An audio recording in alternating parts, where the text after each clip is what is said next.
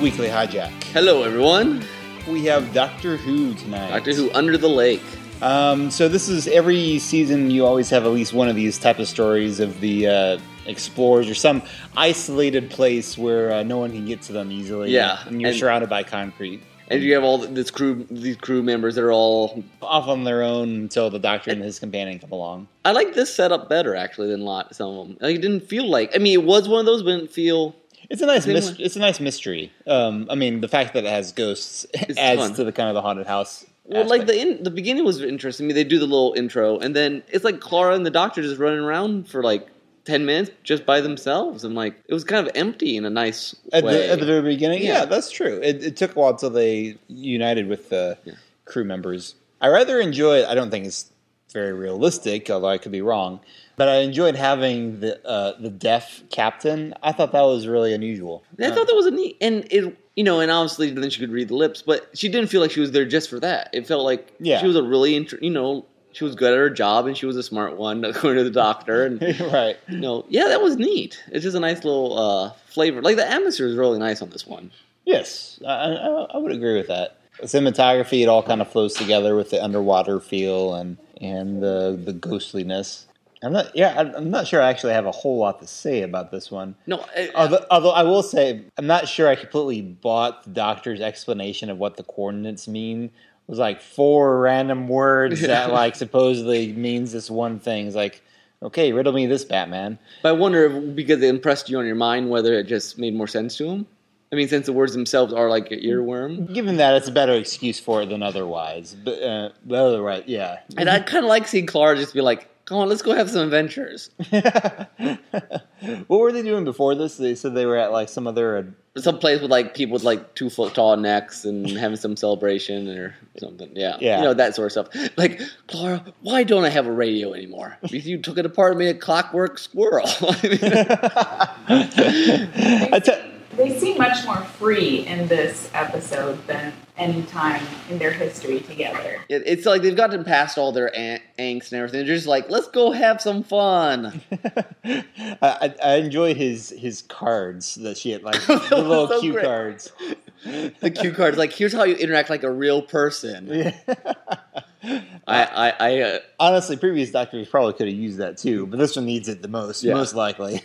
Yeah, and it's nice because he has tempered down from last season. People didn't like his abrasiveness. He's still abrasive, but he has this, it's more friendly. He's become a little more manic, though. A little bit more like his predecessors. A little bit. I mean, I was trying to remember if there's another episode last time when he was as excited about discovering something new. Because that always brings out the super excited bits of him when he encounters something he hasn't seen before, and that's always really special to him. And I know, I mentioned it last season when we weren't doing the podcast to the people here. But I really enjoyed the little slower, like, I love Matt Smith's manic, crazy insanity.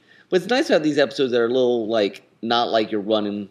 Yeah, I mean, a lot of this really is like solving a mystery. Yeah, like you're piecing up. There's a lot of stuff to try to piece together and try to figure out what it means. And then the TARDIS is scared is a little weird. Yeah, it is a little. It's the fact because the ghosts are like a time anomaly. It's not just another monster. Yeah. So that's really interesting. Well, it's like it goes night mode and then the chimes start going. You're like, oh, that's a little ominous. I mean, it's a lot of stuff wrapped pretty tight, but unwound very nicely. Mm-hmm.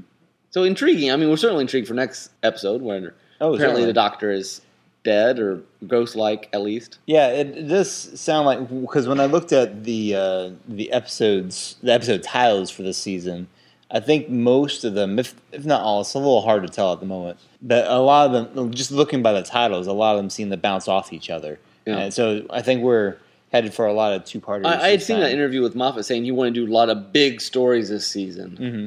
A lot of adventure sort of stuff. Which, going back to the serial format, is sort of, that's old school Doctor Who. Yeah, they were always, 4, 6 more parts. Yeah. Like War Games is like 12 parts or something like that. We've never really gone to... I don't think we've really had anything that's more than a 2-parter. Have there been like any 3-parters in this? Well, I mean, not counting like crazy, what was it, 5th season where the Doctor dies at the beginning and then... Oh, like they have arcs and stuff that kind of... Yeah, long... That's not quite the same thing. But Anyway, we'll see where this goes. And it's kind of fun that they all know Una. There's a girl who'd like, hi, you're the doctor. I thought it was funny too that they said this was 2119, so it was like 104 years, not just 100 years. It was 104. It's like okay. But anyway, so that was the lady in the not the lady in the Under the Lake. Under the Lake. I'm getting ahead of myself, going on to Once Upon a Time territory. Exactly. So, but tune in next week, and also we have a new. In case you only listen to our weekly hijacks, we have a new episode of Derailed Trains of Thought that just came out, where we talked about who owns the story. Yes, story ownership and summer movies. So it's a little late for it, but still, we talked about. Yeah, go check it out at derailedtrainsofthought.blogspot.com. In the meantime, this is Tim. This is Nick. Bye-bye.